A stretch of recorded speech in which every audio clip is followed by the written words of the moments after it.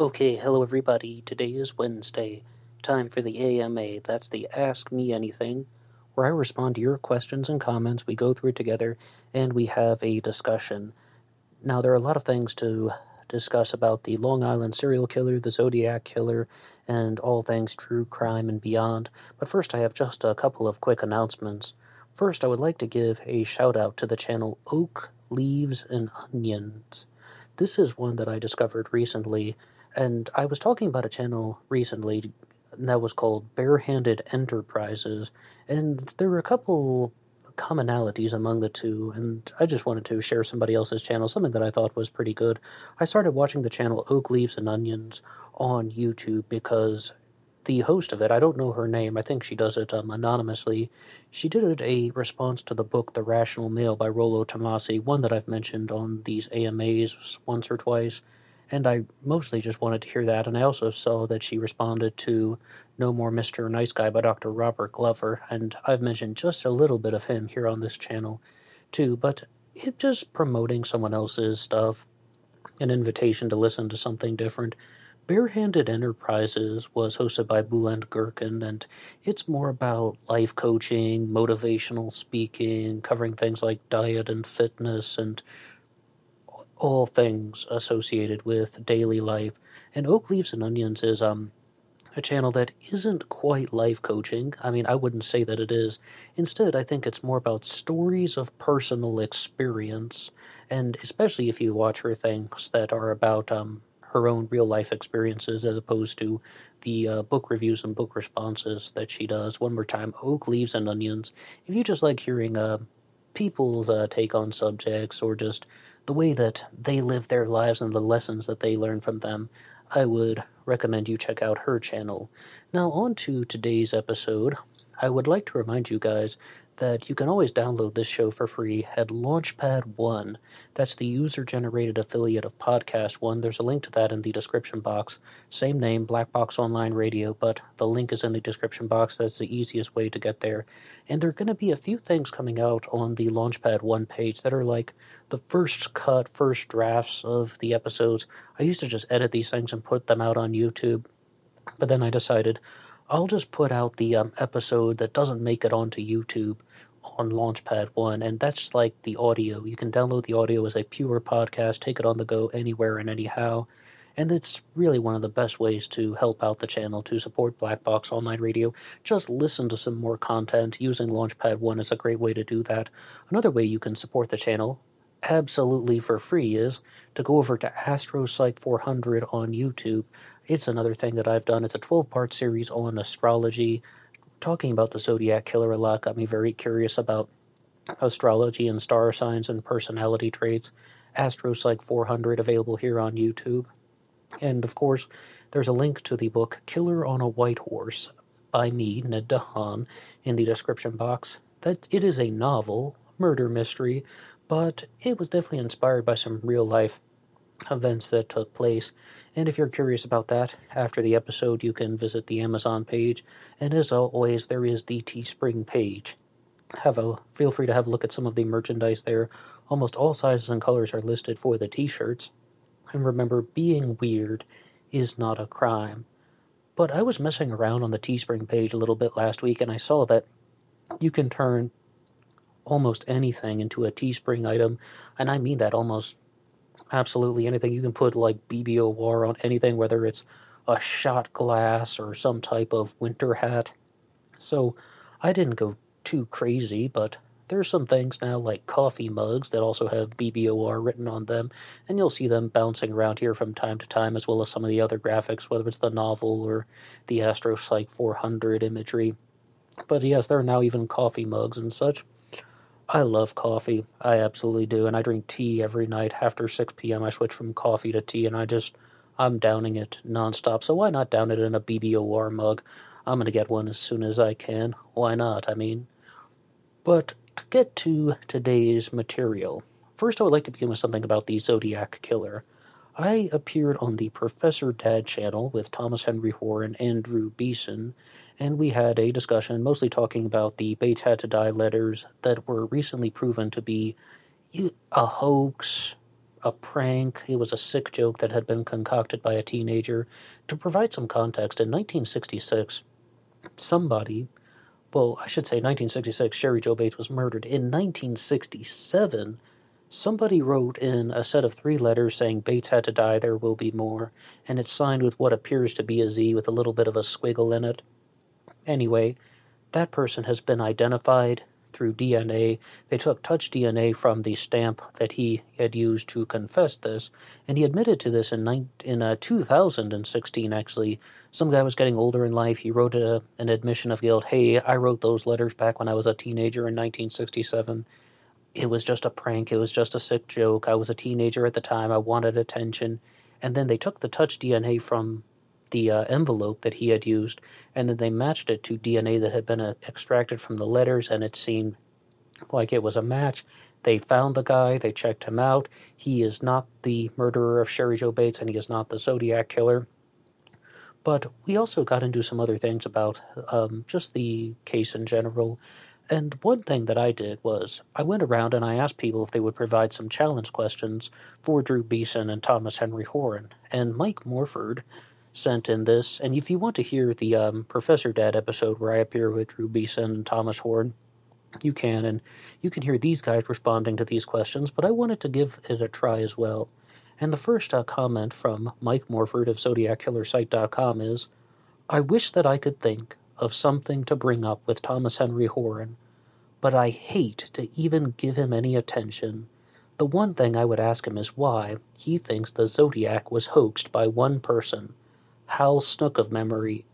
Then Hal Snook would have had to have had access to multiple agencies in multiple jurisdictions and access to evidence, including Paul Stine's shirt.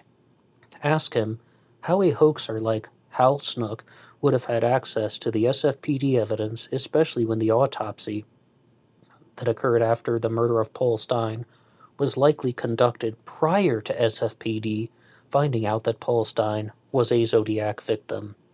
And in case this is the first episode you've clicked on where you've ever heard me talk about the hoax theory, it's the theory that somebody was writing letters taking credit for murders that he did not commit. There was no Zodiac killer, and that's why there are all these differences in the crimes. Somebody was admitting to murders that he had no part in, and instead it's more like obstruction of justice in some way, making the police, the authorities, the general public, the world think that there's a single serial killer going around and murdering people, but real murders are taking place. It's just a different person is taking credit for it. And Thomas Henry Horan claims that he has identified that letter writer as none other than Hal Snook, as you heard in Morse's message. I would actually like to respond to this, and you can hear Thomas Horan's answer on Professor Dad, but what I would do is I would say that it is not true that Hal Snook is the only person that is involved in the Zodiac hoax. Instead, I think Evan from Texas may have had one line in one of his Zodiac hoax videos about how this was all done by one person, Hal Snook. Instead, there are actually numerous people who are involved with the hoax theory, and that's one thing that it relies on. Active participants. It's not just Hal Snook working by himself, perhaps writing some of the letters, but the interesting thing is, Thomas Horan only accuses Hal Snook of designing the Zodiac correspondences before November 9th of 1969. Then he says other people, other active participants, particularly the author of the Melvin Belli letter, were working with him. How did he obtain evidence such as the pieces of the bloody shirt if it's a Zodiac hoax? Interdepartmental, multiple jurisdictions going on, multiple agencies, active participants. I mean, I'm just somebody who has read the book, The Myth of the Zodiac Killer, and that's what I would say. But Mike Morford also has something for Drew Beeson, and you can hear Drew's response on that episode as well. Once again, it's about the Bates Had to Die letters will be a hoax. That's in the title on Professor Dad. And Mike Morford wants to say something about Don Chaney as a Zodiac suspect. Drew Beeson is the author of the book citing in on the Zodiac Killer, and his suspect is Don Chaney, who was the former friend of Arthur Lee Allen. He's mentioned frequently in the writings of Robert Graysmith, and Drew Beeson has Don as his prime suspect. But The odd thing is, there is a possibility that Arthur Lee Allen molested Don Chaney's daughter, and Morph's statement is, I don't really have much thought on Don Chaney other than to say, if allegations against Arthur Lee Allen of molesting Don Chaney's daughter are true, he has a motive to lie. Now, you can read the book citing in on the Zodiac Killer, and you'll get a response that is very similar to what I genuinely believe, not playing the different sides of the issue, not exploring anything here, just telling you what I genuinely believe. I do not think that those allegations are true. I do not believe that Don Chaney's daughter was ever molested by Arthur Lee Allen. I think it's something that Don Chaney concocted himself. It's a false story.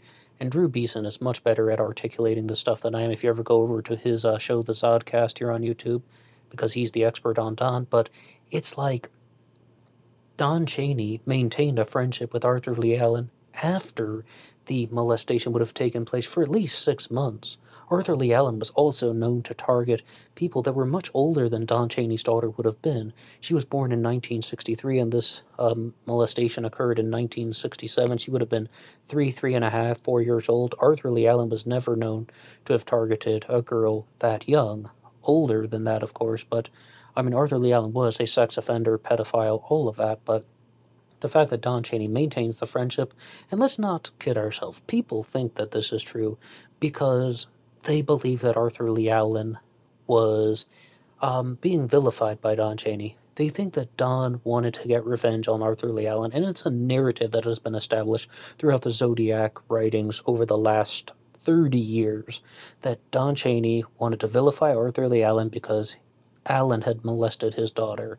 Well, if that were true, there are so many better ways to get revenge. How about doing it honestly? If Arthur Lee Allen actually did something wrong, Don Chaney could have called the cops. He could have had him arrested. He could have put him in jail. He could have just beaten the guy up. I mean, there's so many other ways that he could have solved this. No, I'm going to frame him for being the Zodiac Killer.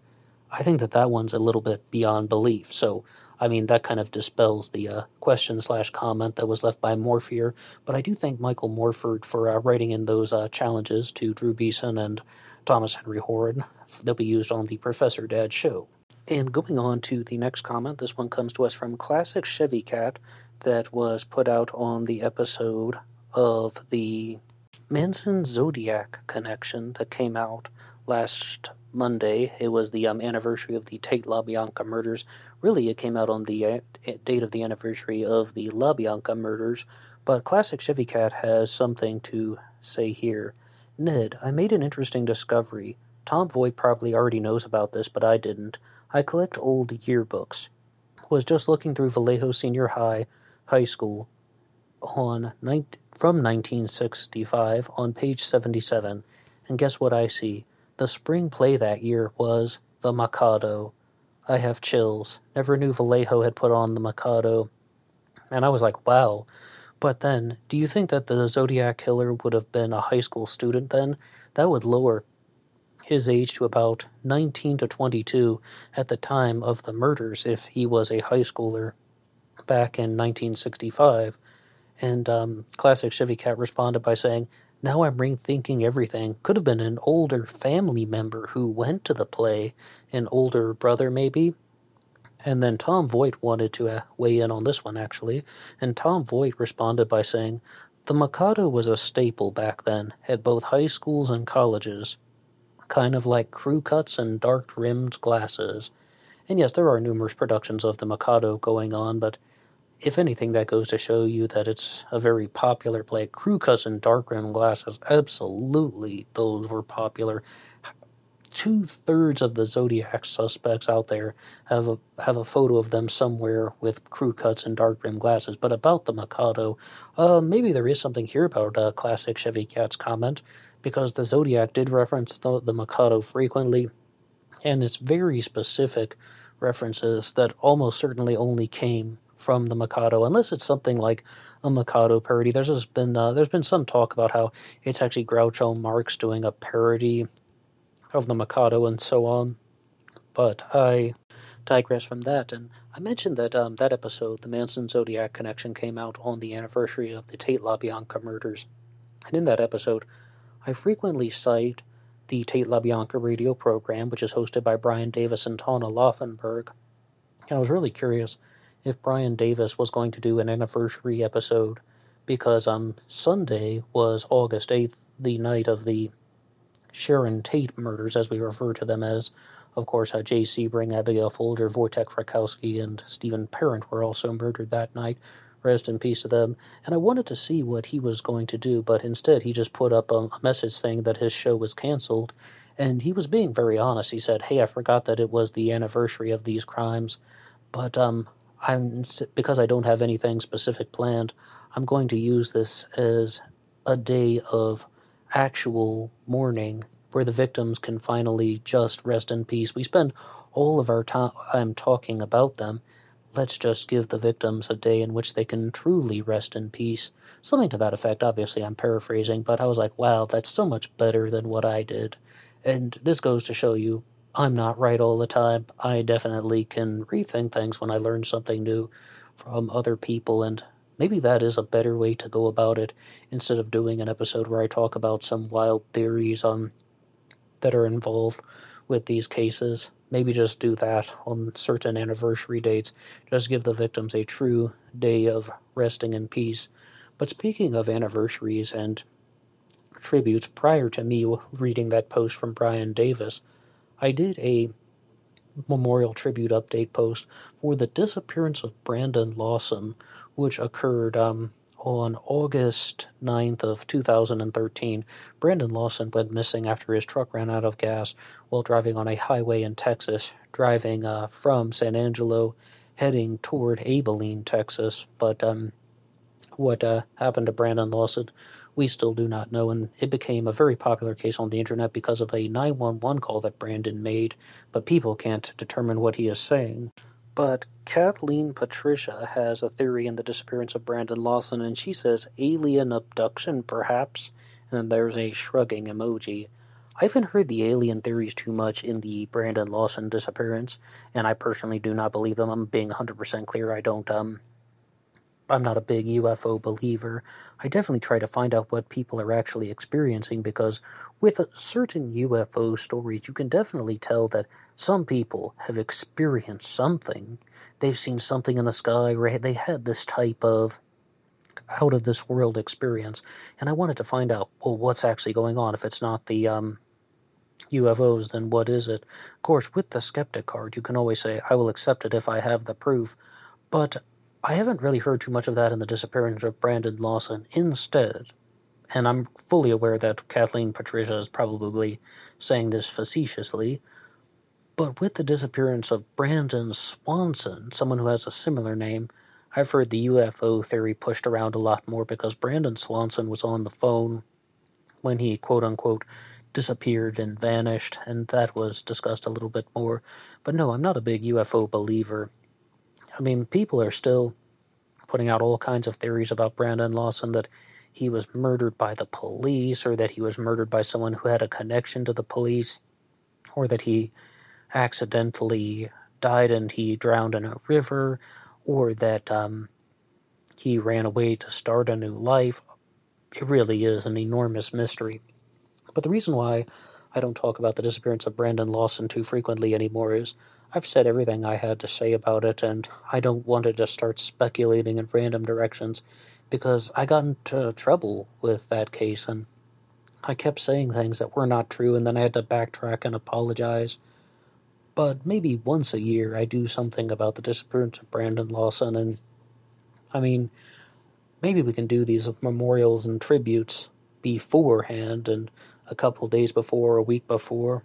But right now I would like to go on to some of the comments that you guys have left on the Long Island serial killer episodes. And first we have one from Super Strike 9 about the death of Shannon Gilbert. And just to say an introductory statement, Shannon Gilbert is the woman who was visiting a client of hers named Joe Brewer. She was working as an escort, advertising on the internet, and she had some type of either traumatic incident happen to her, or maybe she had a manic episode and she became mentally unstable or just absolutely erratic, and they tried to calm her down. They couldn't do it, and the client is trying to get the driver to get her out of his house, and she's just not willing to cooperate, but eventually she leaves. She's running up and down Oak Beach, pounding on people's doors. Multiple people called 911.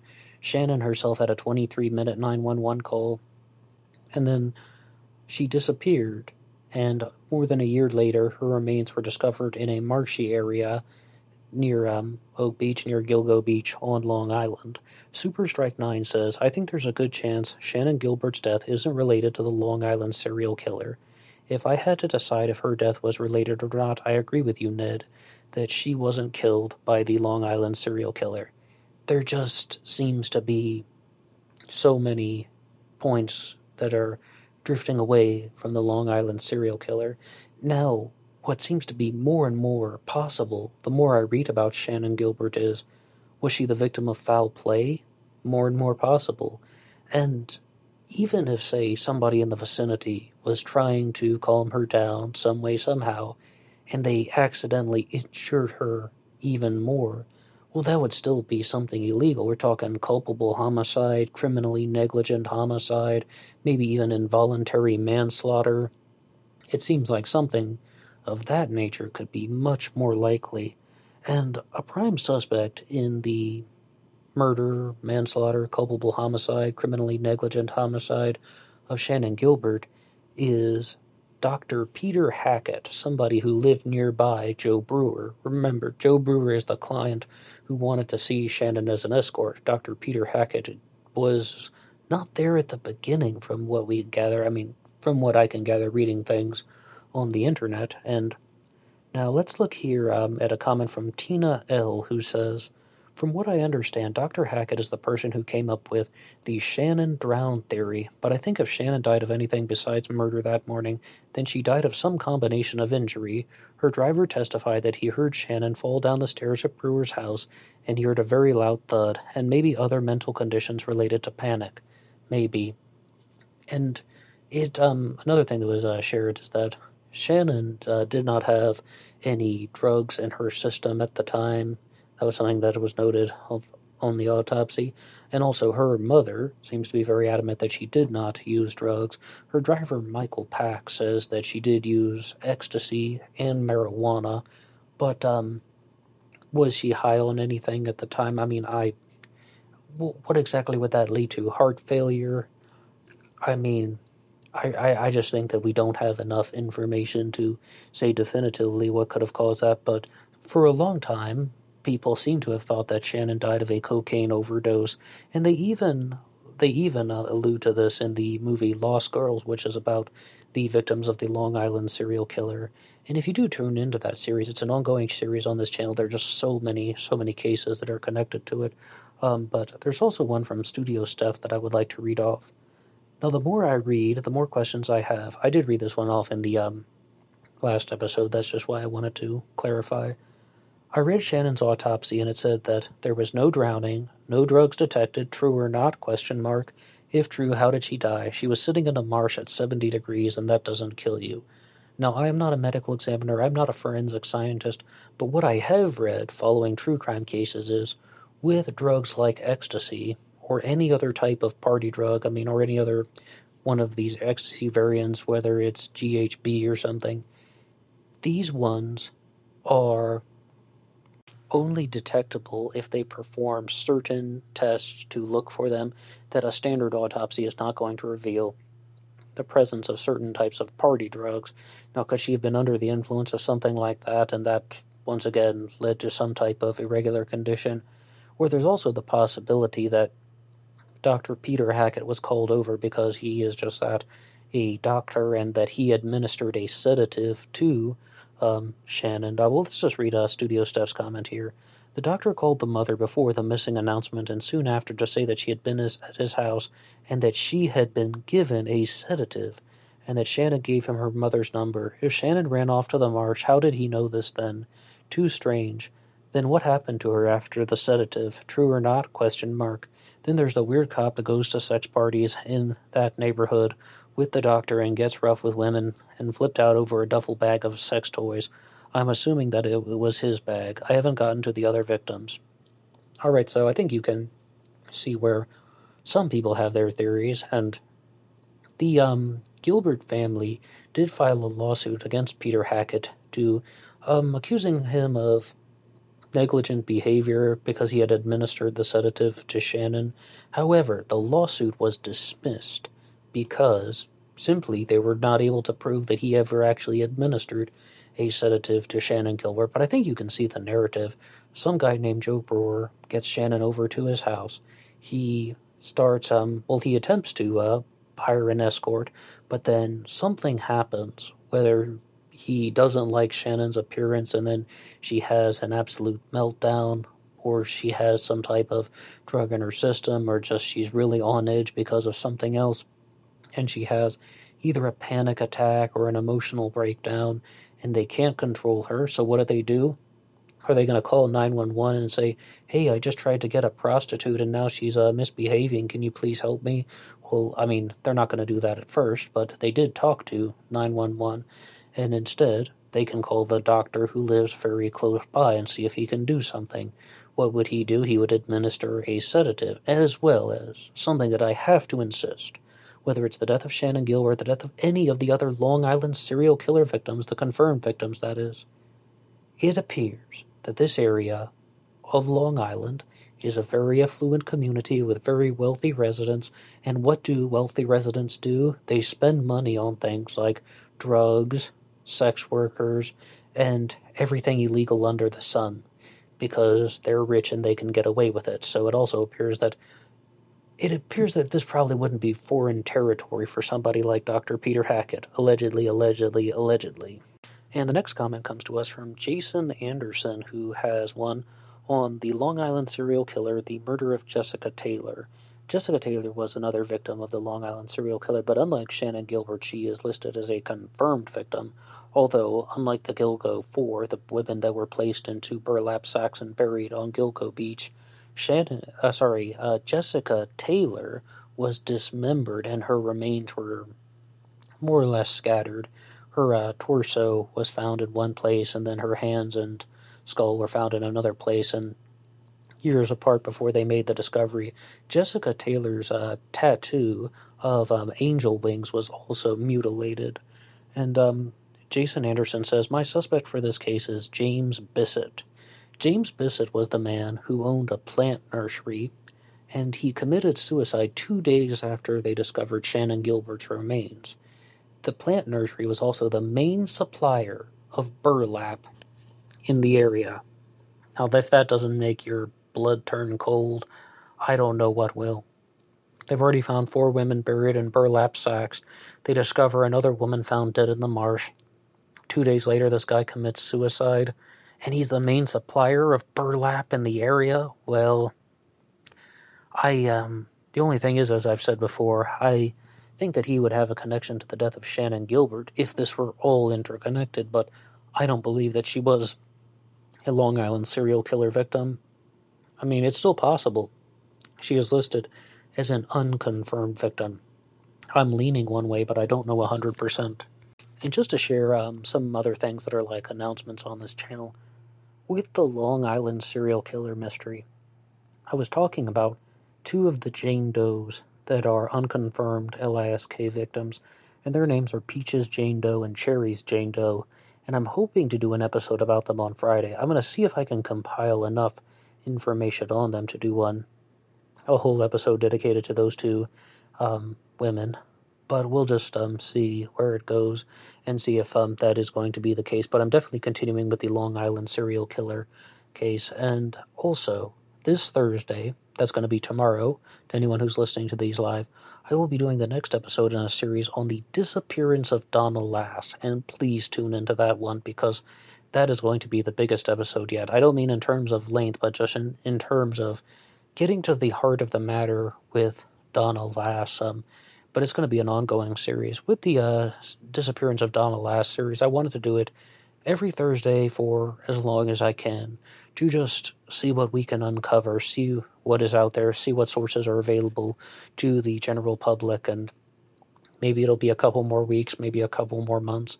I don't have any expectation on the time limits for that one, but I think it'll be it's time to get back to that mystery, and there are a lot of things to go through on Thursday. Now, at this time, now I would like to go to an episode that I did once talking about mental health and so on, and it's called How to Deal with Anxiety, Bad Memories, and Post-Traumatic Stress. And there are two reasons why I want to talk about this one. The first is somebody left a comment that I thought was pretty good that I didn't get to last time, and that was dealing with weightlifting as a way to combat anxiety, and saying the best remedy for anxiety is to lift weights.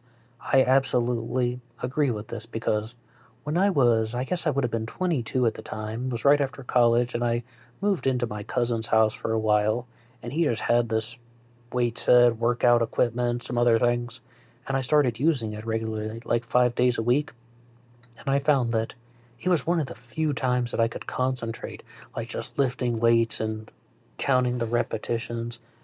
Now, this is going to sound really creepy, but I saw this one serial killer interview once. I think it was the John Hughes interview, when he says, every second there is 100 thoughts in my brain going at once.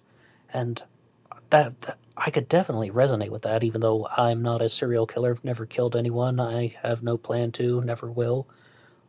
But, like, I always felt like my brain was just going at 100 miles an hour all the time, or just one idea is going to the next so quickly. There's no focus, there's no concentration. But when I started weightlifting, I really found like, wow, like I am just feel so focused on this, or any type of exercise where you would count the repetitions, especially if you're doing it regularly. Even part of me was like, I want to go back to school and get a physiology degree. Yeah, I didn't do that, but I mean, go in and out of exercise and so on, but it really does provide a level of mental clarity. So I would love to give that person a shout out, but I think that comment was deleted. But now I would like to look at some comments that were left by Albert Forel, and because I did a mental awareness episode, he says, I'm a licensed psychologist and currently working with therapy. I'd be happy to answer any questions you might have about how and why therapy is supposed to work. And there is something that I wanted to ask him genuinely, because as you guys know, I am not a psychologist, I am not a therapist, absolutely not. I mean, I was admitted to a program in psychology once, but I didn't go, so it's nice to check with a professional like Albert here. And I threw out a question to him, and I said, Hi Albert, thanks for the response. One thing I'd love to hear your take on is, I have somewhat of a controversial standpoint. Therapy is mostly about surrender. The patient has to surrender control of their emotions to the therapist, allowing someone to control their emotions and/or thought process. Psychiatry is about dominance and submission. Before someone can improve their well-being, the psychiatrist must gain control over a person, i.e., putting them in a place where they cannot do physical harm to themselves or others. First dominance, then they can work on well-being later. Feel free to disagree.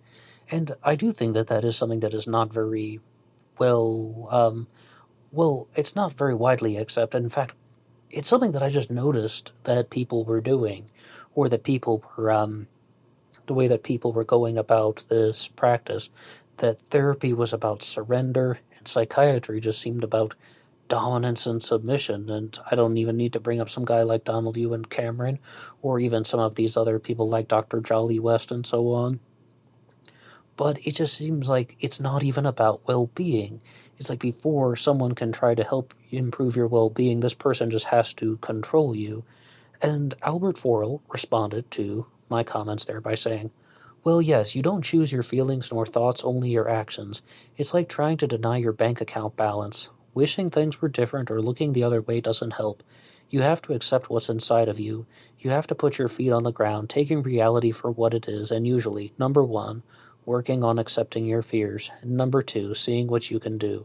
It's not pleasant, but it's your best choice. It takes energy that you have it takes energy that you have, and you have to be willing to pay to make progress. But if there is someone in a state where harming themselves is an option, it is usually hard to find that energy. Sometimes medication can help stabilize the patient to a point where they have small, meaningful goals in the right direction, and then a new direction can be taken. Accepting what you feel usually takes the edge off, instead of running from it, which makes it grow. Just allow yourself to say, yes, I fear X, is a great leap from more instinctive behaviors like trying to calculate everything that can go wrong and other things that only sort of soothe it for the short term at best. And then you can apply behavior analysis to see what behaviors only reinforce the anxiety long term, and see what other, more productive steps can be taken towards goals. And then what would you do if you didn't have anxiety? It's a good question to ask. But focus on what should be on the behavior, if possible, and don't listen to the anxiety for an example. So, Albert also says, acceptance is not surrender nor resignation. It's a linguistic misunderstanding. It's about facing reality to see what can be done. And then the final point that Albert shares in a different comment is, alternative ways of improving your mental health, like starting a diet, workout, and meditation, and so on, can of course be goals in CBT. That must mean cognitive behavioral therapy. A big thank you to Albert Forel for sharing all this here as a professional psychologist. And I talked about that channel, Barehanded Enterprises, at the beginning. And a lot of that stuff is life coaching. And the host of that one, Bulent Gherkin, said something that I thought was a little bit different when he was like, life coaching is about the present. Psychology is about the past. And he would go on to share some things down the pathway of psychology is about dealing with traumatic experiences that you've had in the past that have affected your personality in a negative way. Life coaching is about altering your actions in the present to achieve something, and even to the extreme point of psychology would be like going to see a psychologist or a therapist would be if you want to fix something but you don't know what is wrong. Whereas if you know what you want and you know exactly how to fix your problem, but you just need someone to help you along the way, then you would go to a life coach. Like if you want to get into a relationship, or if you want to lose weight, or if you want to make better choices that will help your career, then you would go to a life coach. That was, I think, the thesis of that video. Now, I talked with somebody once, I don't even know his name, just had a conversation with a guy who was a mental health professional who was absolutely not about this or that, not about the false dichotomy or the black and white fallacy. And every time I brought up something like that, well, psychology's not about this, it's actually about that. He's like, no, it can be. Psychology's not about the present, it's about the past. And he would have probably said, oh, no, it is, because a psychologist is supposed to help people with coping mechanisms, about how to deal with stress, about how to deal with things like anxiety attacks, and what do they do. Psychology is very much about the present, and that statement as well, that psychology is about something that you it's the person that you would turn to, the psychologist or the therapist, if you don't know what's wrong, and then you turn to a life coach if you do know what you want. He would have refuted that as well, and I mean, he did this during our conversation in a different way by saying, well, there are lots of psychologists out there, and not all of them are the same. There are lots of therapists out there, and they're not all the same. You can find a relationship counselor who is going to focus on a certain aspect of life, and it might even be covered by insurance. It's a very vast field. Like if you want to improve your relationships, you can also find a health psychologist if you want to improve your overall health well-being. I mean, these people exist.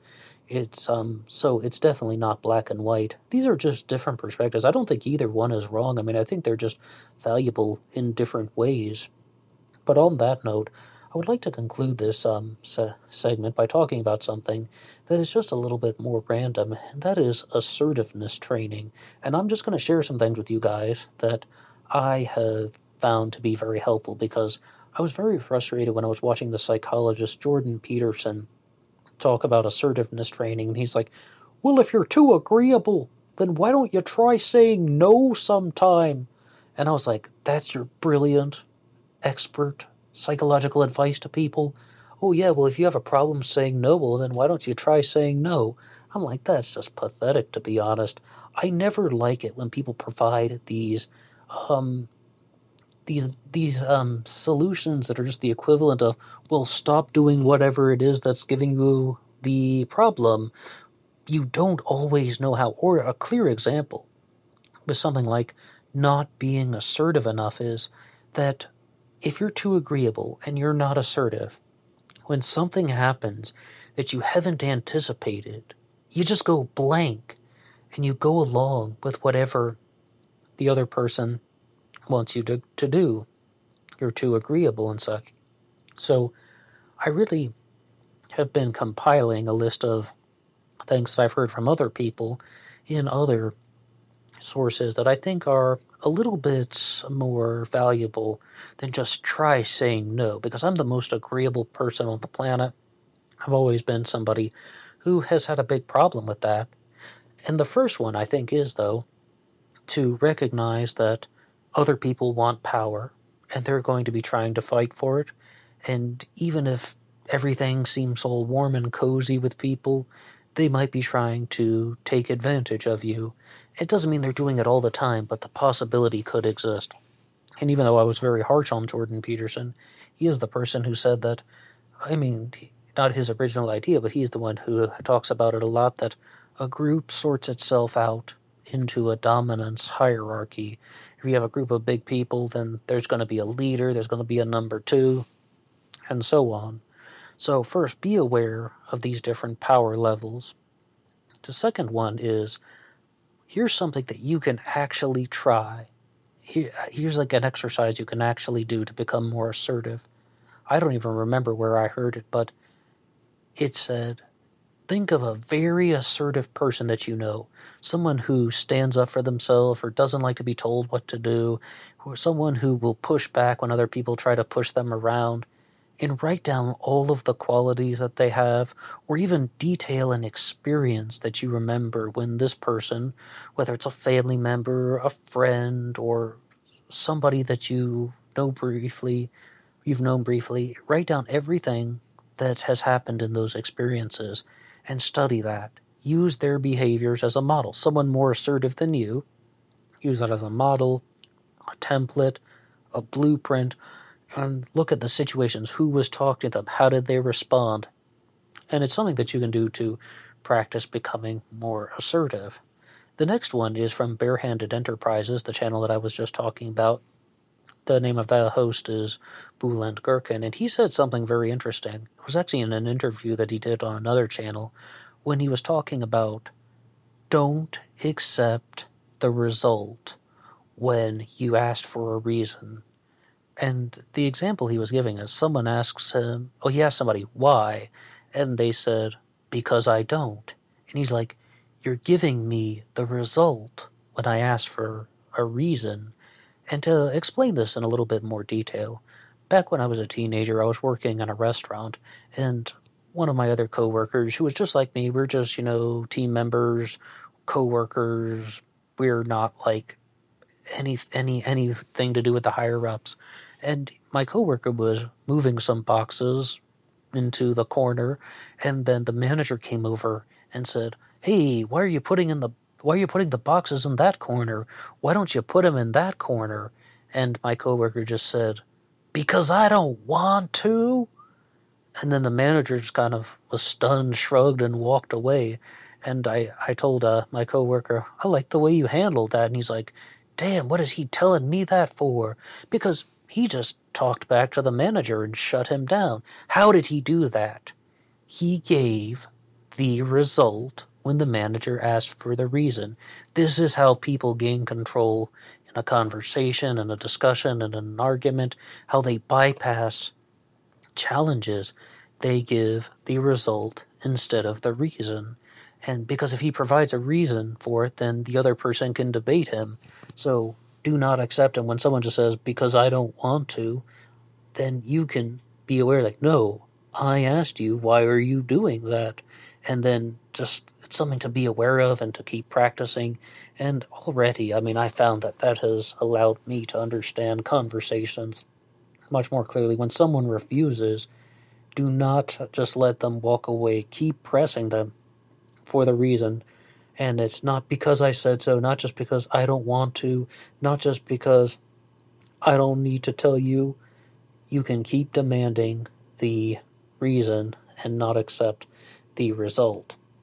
So I'm just always a fan of these types of mental exercises when someone actually gives you something that you can put into action. Like I was watching this one video once about how to get over bad memories, and the guy's like, well, why don't you try thinking about something else? I was like, that's the whole point.